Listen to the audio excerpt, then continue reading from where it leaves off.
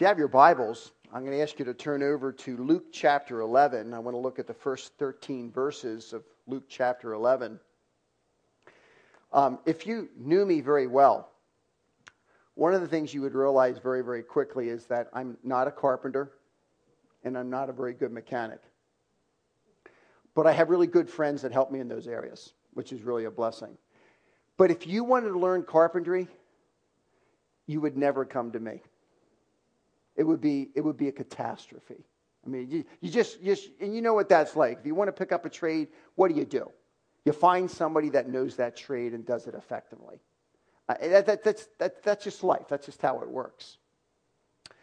What do you do if you want to learn how to pray? Where do you go? Who do you talk to? It's the very question that the disciples had in Luke chapter 11. You see, in that day, people had teachers and rabbis, and you would gather around these individuals because they were experts in different areas, maybe in the scriptures, whatever the case may be. But as you're reading through the Gospel of Luke, one of the things you notice, and the disciples picked this up, again and again and again, Jesus would slip away and he would pray. Matter of fact, several times he's praying all night. And this is leaving quite an impression on the disciples. When you come to chapter 11, they're so taken back by it that they want to learn more about it. And what the beauty is, what Jesus tells them, he tells us. So notice what the text says.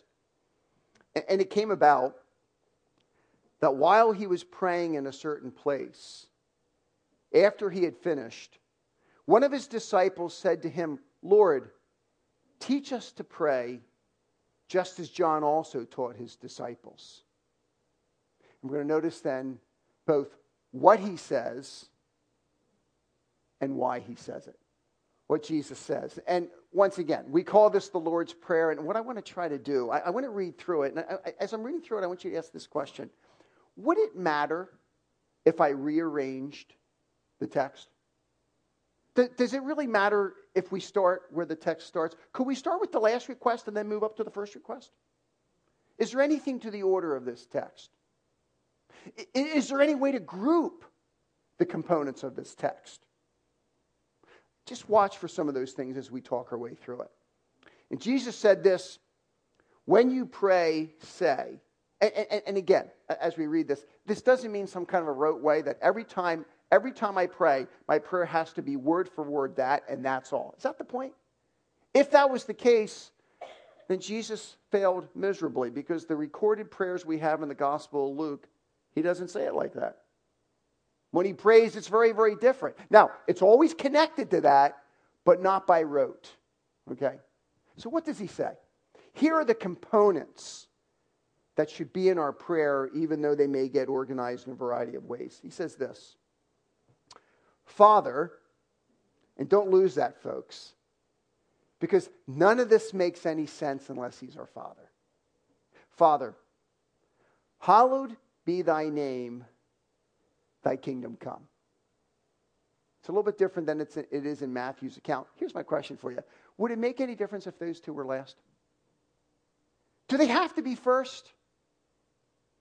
And the answer to that is yes. Because, I've often thought in my own prayer life, let me read the rest of them, then I'll ramble a little bit about what I'm trying to say here. Give us each day our daily bread. Forgive us our sins, for we ourselves also forgive everyone who is indebted to us. And lead us not in temptation. There's been times in my life when what I've prayed for centrally is a physical issue in my life. Or a physical issue in the life of one of my children. And I want God's will, honestly. But what I really want is this. Have you ever been there? I'm like there all the time. And even in the midst of my praying, sometimes the Spirit of God is tapping my heart and saying, Doug, you've taken what is peripheral and made it central, and what should be central made it peripheral. And I don't even realize it. Because I'm always praying, But God, I want you to be glorified. But what's critical in my prayer, folks, and I hope I can make this clear, is that at the very core of my prayer life is an obsession with God. Do you see that? So Jesus says, when it comes to praying, what that means at the very core is what you say is, God, what we want you to do among us is for you to be seen, for you to be magnified, for your name to be set apart in such a way that people say, wow, what a God that is. And Lord, because that's so important for us, we can't wait till you come back and you do all the stuff you're going to do with the kingdom, because we are obsessed with you now and in light of what you're going to do. See, that's how the prayer works. At its very core, if I don't start with God, if I start with Doug, sometimes my prayers are Doug-ocentric when they're supposed to be theocentric. You remember what happened with Copernicus?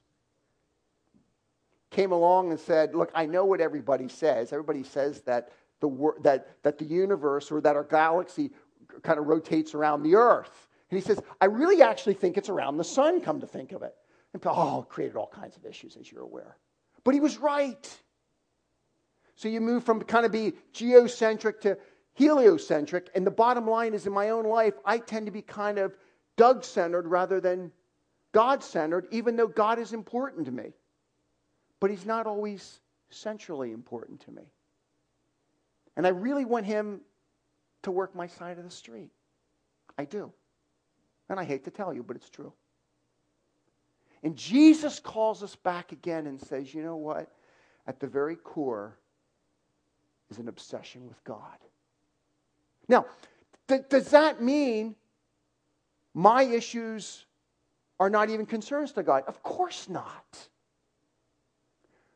But they're all connected organically to what is central, which is, God, let your name be hallowed.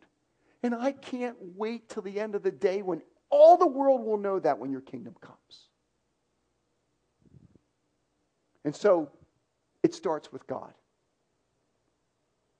And then it moves to people whose lives revolve around God, and we realize everything we do depends upon him.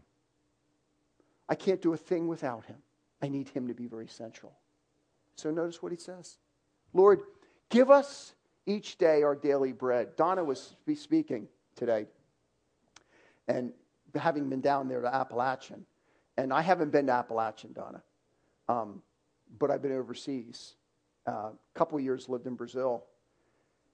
Saw some of the most incredible poverty in my entire life. When people in America sometimes, we're under the poverty line. They're driving a car and they have a nice TV and all.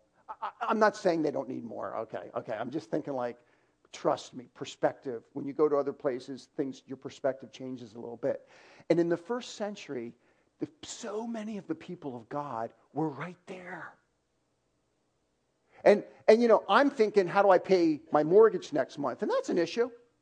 They're thinking, how do I get food for the next meal? That's like really an issue, isn't it? I mean, these are deep-seated needs. And so you have people coming together. And to be obsessed with God doesn't mean I don't talk about me. It just means I talk about us around him. And so, God, I need you for everything in my life. My physical health, knowing how to pay things, having the wisdom to know what to do and what to not to do, how many cars to have, how many to sell, all that stuff. God, I need you. In this prayer, Jesus says, when you pray, I want you to be centrally obsessed with God and then realize that everything about you is dependent upon him. So God, help me. And God, I've got another huge issue. It's sin. I'm a rebel. I go my own way. If I shift into neutral, I do what Doug wants to do. So God, forgive me for dishonoring you in the past. Forgive me for my sins. I want to have this good, close relationship with you. And God, lead me not in temptation. Oh, I was just ready to take these off. I can't do that because they're taped on. Okay, I'll leave them on. So, almost did that. Okay. I sometimes take my glasses off, but I'll leave them on. I got a tape-up job here. So anyway, so lead us not in temptation. And here's the point. The point of it is, it comes from the heart of a follower of Christ that is so passionate about keeping God central. And so certain that all of life is dependent upon Him, that the last thing in the world I want to do is sin against Him. So when I do sin, and we sin all the time, I confess because I want to be close to the one with whom I'm obsessed. And when I look to the future, my biggest concern tomorrow is not whether, or this afternoon, whether the Eagles are going to win or not. Well, we know the answer to that one. But it's not that. My biggest concern is, God, I don't want to do anything where I'll find myself in a place where I will dishonor your name. Because, Lord, I'm obsessed with you. So everything I talked about, Jesus says, centers around God. And I bring my needs to Him, and I'm concerned about my past sin, and I'm concerned about what I might do. And I say at the end of the day, God, I am totally dependent on you. I can't do a thing without you. And Jesus says, that's how you pray. And it doesn't mean every prayer works exactly that way, does it? Where you say first this, then, but it means your heart about prayer works that way. We have 2 recorded prayers of Jesus to the Father in Luke's gospel. And and both of them are centered on God, but it's fascinating when you read Luke 22. Jesus is in the garden. And when Jesus thinks about what He's going to have to go through, you remember what He says? Father, if there is any way, here's His need, here's His concern. If there is any way, please, Lord, I would rather not drink this cup. But then what does He say? Not my will be done, but yours. Do you see how that's perfectly balanced? It doesn't mean He ignores His needs. It doesn't mean He just kind of shuts up and stoically goes on in life. No. Jesus sweat, as it were, great drops of blood. I mean, profusely sweating before the Father, saying, God, here is my need, Father. And I would be happy if there was any other way to do this, because this is what concerns me. But Father, because I am so obsessed with you, your will be done. Do you see that's perfectly balanced? It comes out of a heart of honesty and humility, saying, please, God, if it's your will, do this. Have you done that with God? Where we've come before God and we say, God, I wish you would take this away. I wish you would change this. I wish you'd work in my child's life. I wish. And again, when we come to God, to be obsessed with God, saying, but God, in a way that I can't understand, do your will, because at the core of my life is you. And I can leave it with you. Folks, that's not easy to pray. But our Lord did that. And here's the question. Did Jesus have to drink that cup? He did. And at the end of the day, it honored God, and it was the best thing for our blessed Lord. So to come to God with our needs doesn't mean we get what we want. We get something far greater. We get God. You know this anonymous poem. I'm not sure who wrote it. I don't know that anybody knows it. But listen to these words. It is a heart that understands the Lord's Prayer. I asked God for strength that I might achieve. I was made weak that I might learn to humbly obey.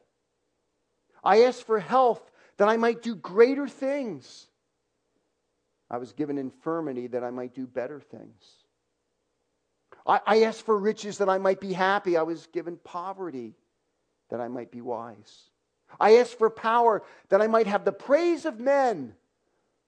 I was given weakness that I might feel the need of God. I asked for all things that I might enjoy life. I was given life that I might enjoy all things. I got nothing I asked for, but everything I hoped for. Almost despite myself, my unspoken prayers were answered. I am, among all men, most richly blessed. See, that's how it's supposed to work. Jesus, the disciples say, Lord, you do a lot of praying. Like, teach us. What's it about? Jesus says, that's what it's about.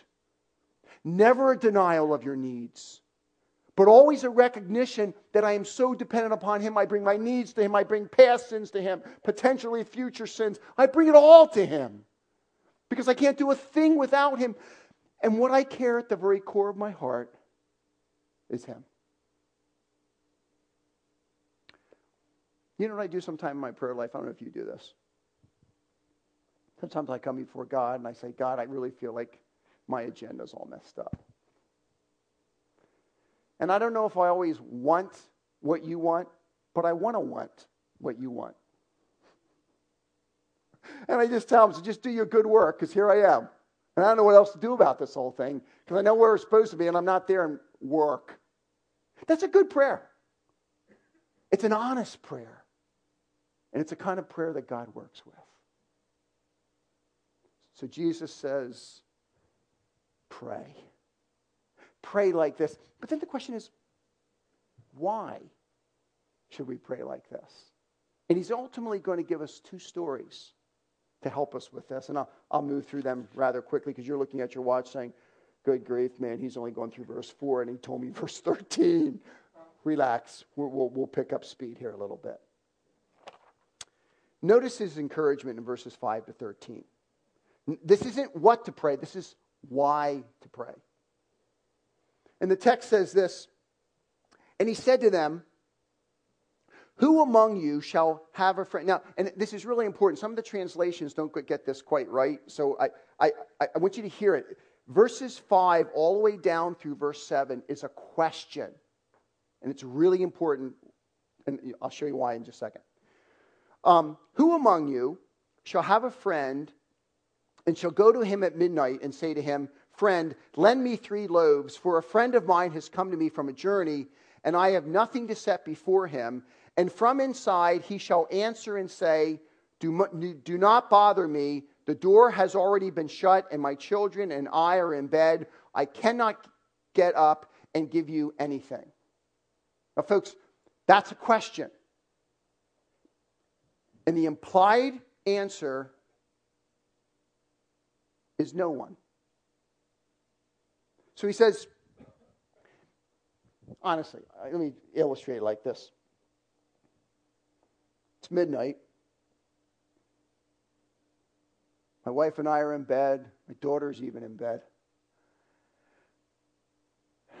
I'm going off to sleep, and all of a sudden, I say, honey, did you hear something? And I go and I look out the window, and there's Tim Huff on my front porch. And I didn't know he was coming.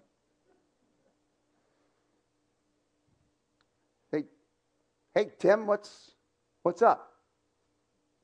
I said, well, it's in the area. My car broke down, and really, really, really kind of hungry.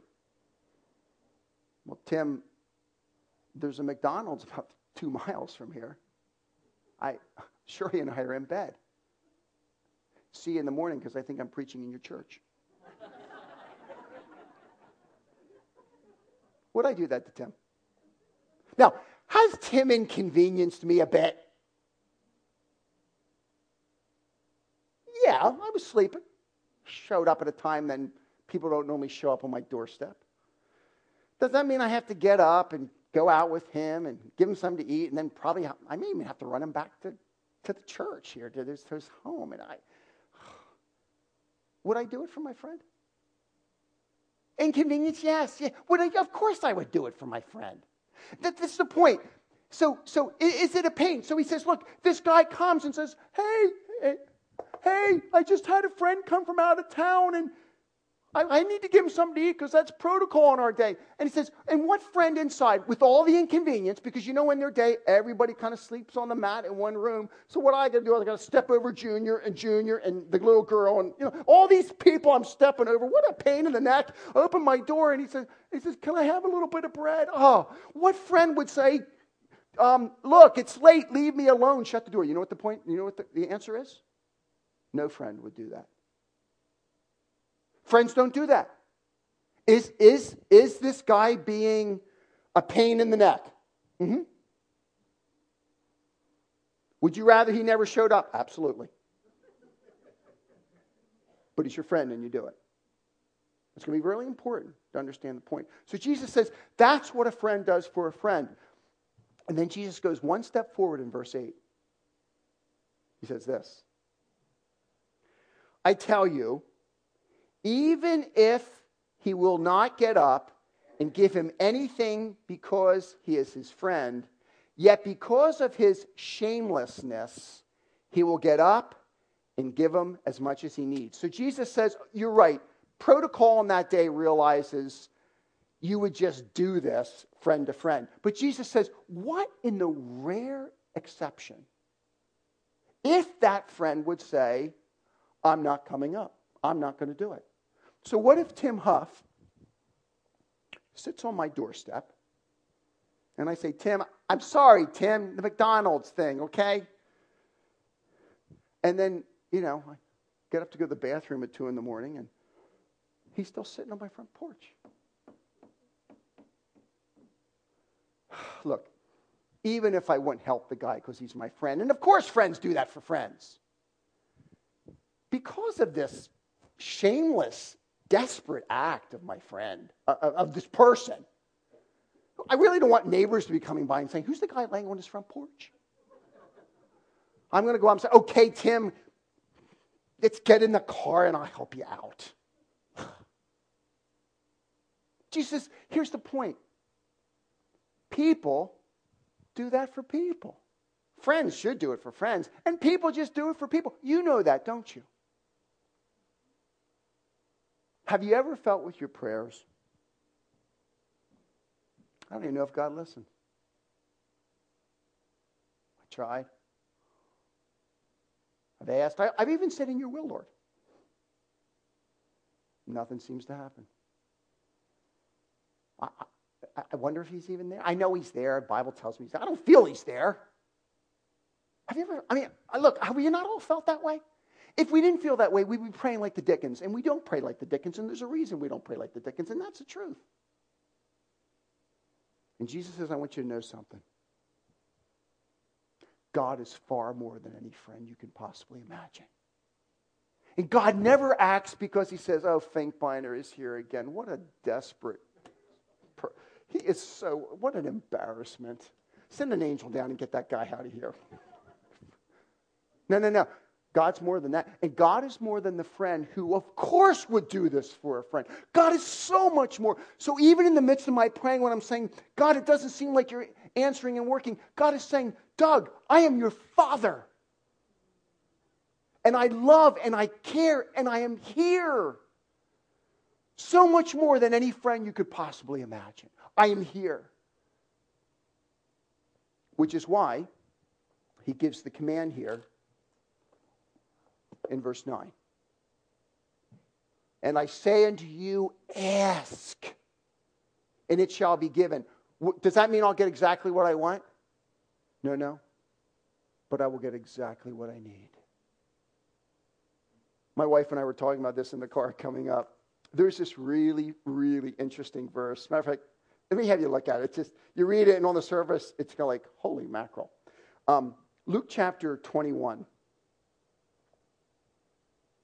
Luke chapter 21, Jesus is talking about the kind of difficulty that people are going to be going through in the future. And he says this in verse 16 of Luke chapter 21. You will be delivered up even by parents and brothers and relatives and friends, and they will put some of you to death. Okay, that means some of these individuals were going to die. Okay, martyred. You will be hated by all on account of my name. Okay, I got it, Lord. But look at verse 18. This is like one of those verses when you read and you go like, are you kidding me? Yet, not a hair of your head will perish. Oh, that's real nice. So you'll see me in the casket, and my hair parting will look beautiful. Not a hair. No, I'm dead. But my hair looks wonderful. Is that what he's saying in the text? You know what he's saying? When my people bring me their needs and they cry out for deliverance, there are times that the way I deliver them is I bring them into my presence. Because nothing to the smallest hair on your head, nothing will happen apart from my watch care over you. Nothing. So come and ask and it will be given. Now what is given may not figure exactly the way I'm thinking it's going to, unless my world revolves at the core around him. So ask and it will be given. Seek and you will find. Knock and it will be open to you. Jesus says when it comes to this thing about prayer, praying like this, I call my people to engage. Because I'm so much more than a friend. So much more than a friend. Everyone who asks receives, he who seeks finds, and to him who knocks it shall be opened. And at the end of the day we will stand in the presence of God and we will say, oh, you were so good. It doesn't always feel like it in this world.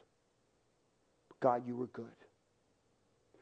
And then Jesus says, look, I really want to motivate you here, so let me give you another picture. Okay, I did the friend picture. Let me give you another picture. I want to pick up the father figure with you. Look at verse 11. Now, suppose one of you fathers is asked by his son for a fish. He will not give him a snake instead of a fish, will he? Or if he asks for an egg, he will not give him a scorpion, will he? Sometimes in the morning I make eggs for my family. I have never, ever made a hard-boiled egg and handed it to my daughter, and she opened it up and found a scorpion inside. Mary, I've done a lot of things, but have I ever done that to you? No, never done anything like that. I can be a little bit, in my humor sometimes, probably a little bit demented, fair enough. But I would never do that to one of my kids. And he ends by saying this. Or if he asks for an egg, you won't give him a scorpion. If you then, being evil, know how to give good gifts to your children. And we do, don't we? We do. How much more shall your heavenly Father give the Holy Spirit to those who ask him? Now don't lose that, because it's a little bit different than what you find in Matthew's account, isn't it? Matthew says, how much more shall your heavenly Father give good things to those who ask him? Luke doesn't say that when he records a later prayer Jesus gives. And folks, don't miss this. This is very, very important. Jesus says, pray. Pray with me at the very center. Pray in dependence where you share everything that's going on in your heart. Bring it all to God. And pray knowing that God will answer exactly the way he needs to answer in his time. But pray that way because he's more than a friend. And he's more than a father. I think I'm a pretty good father. Can you ask my kids? But I think I try to be a good father. I love them. I love my kids like the Dickens, as you do. But when this text compares Doug Finkbeiner to God the Father, the only comparison they can use is I'm evil. That's it. Because compared to God, my motives get mixed and all kinds of soupy stuff goes on. So here am I as a sinner trying to walk by grace who does the best he can. And God says, that's like pale comparison, because if that happens at that level, how much more will it happen at this level with a God who is always for you in the person of his Son? Always. Never against you, because Christ has come and died for you and has ascended resurrected and ascended and is your advocate at the right hand until he comes back. Now you tell me that. And so in the passage he says he is more than a father, and it says here he'll give you the Spirit. Now think about this. This is before Pentecost, isn't it? What greater expression of the incredible love of God than what he will do in the person of Jesus Christ? Because when Christ comes and Christ suffers and Christ dies and Christ is resurrected and ascends, now the new covenant can start with the coming of the Spirit. And there is nothing better, because from the Old Testament, God again and again said, I am going to do something incredible in your midst when I come and give you of my Spirit. And Jesus says, you pray, disciples. Because the greatest expression of God's goodness is coming soon at Pentecost. You say, but Doug, we're post-Pentecost. So I give you the words of Paul in Romans chapter 8. If God has not kept back his own Son, how will he not also freely give you all things that you need? Do you see? So from their perspective, God is more than a father because of what he's going to give you. We stand on this side of Pentecost and we look back and we say, he is the faithful Father. And if he has done that, he will do everything else that we need, not necessarily that we want, until he actually comes back. Now that's a good lesson on prayer, isn't it? Because it's framed within God's greater story. So what's the text tell us? Try to boil it down to one sentence. Pray confidently that God will glorify himself among us as he faithfully provides for us, because he is passionate to give us what is best. That's what I think the text is saying.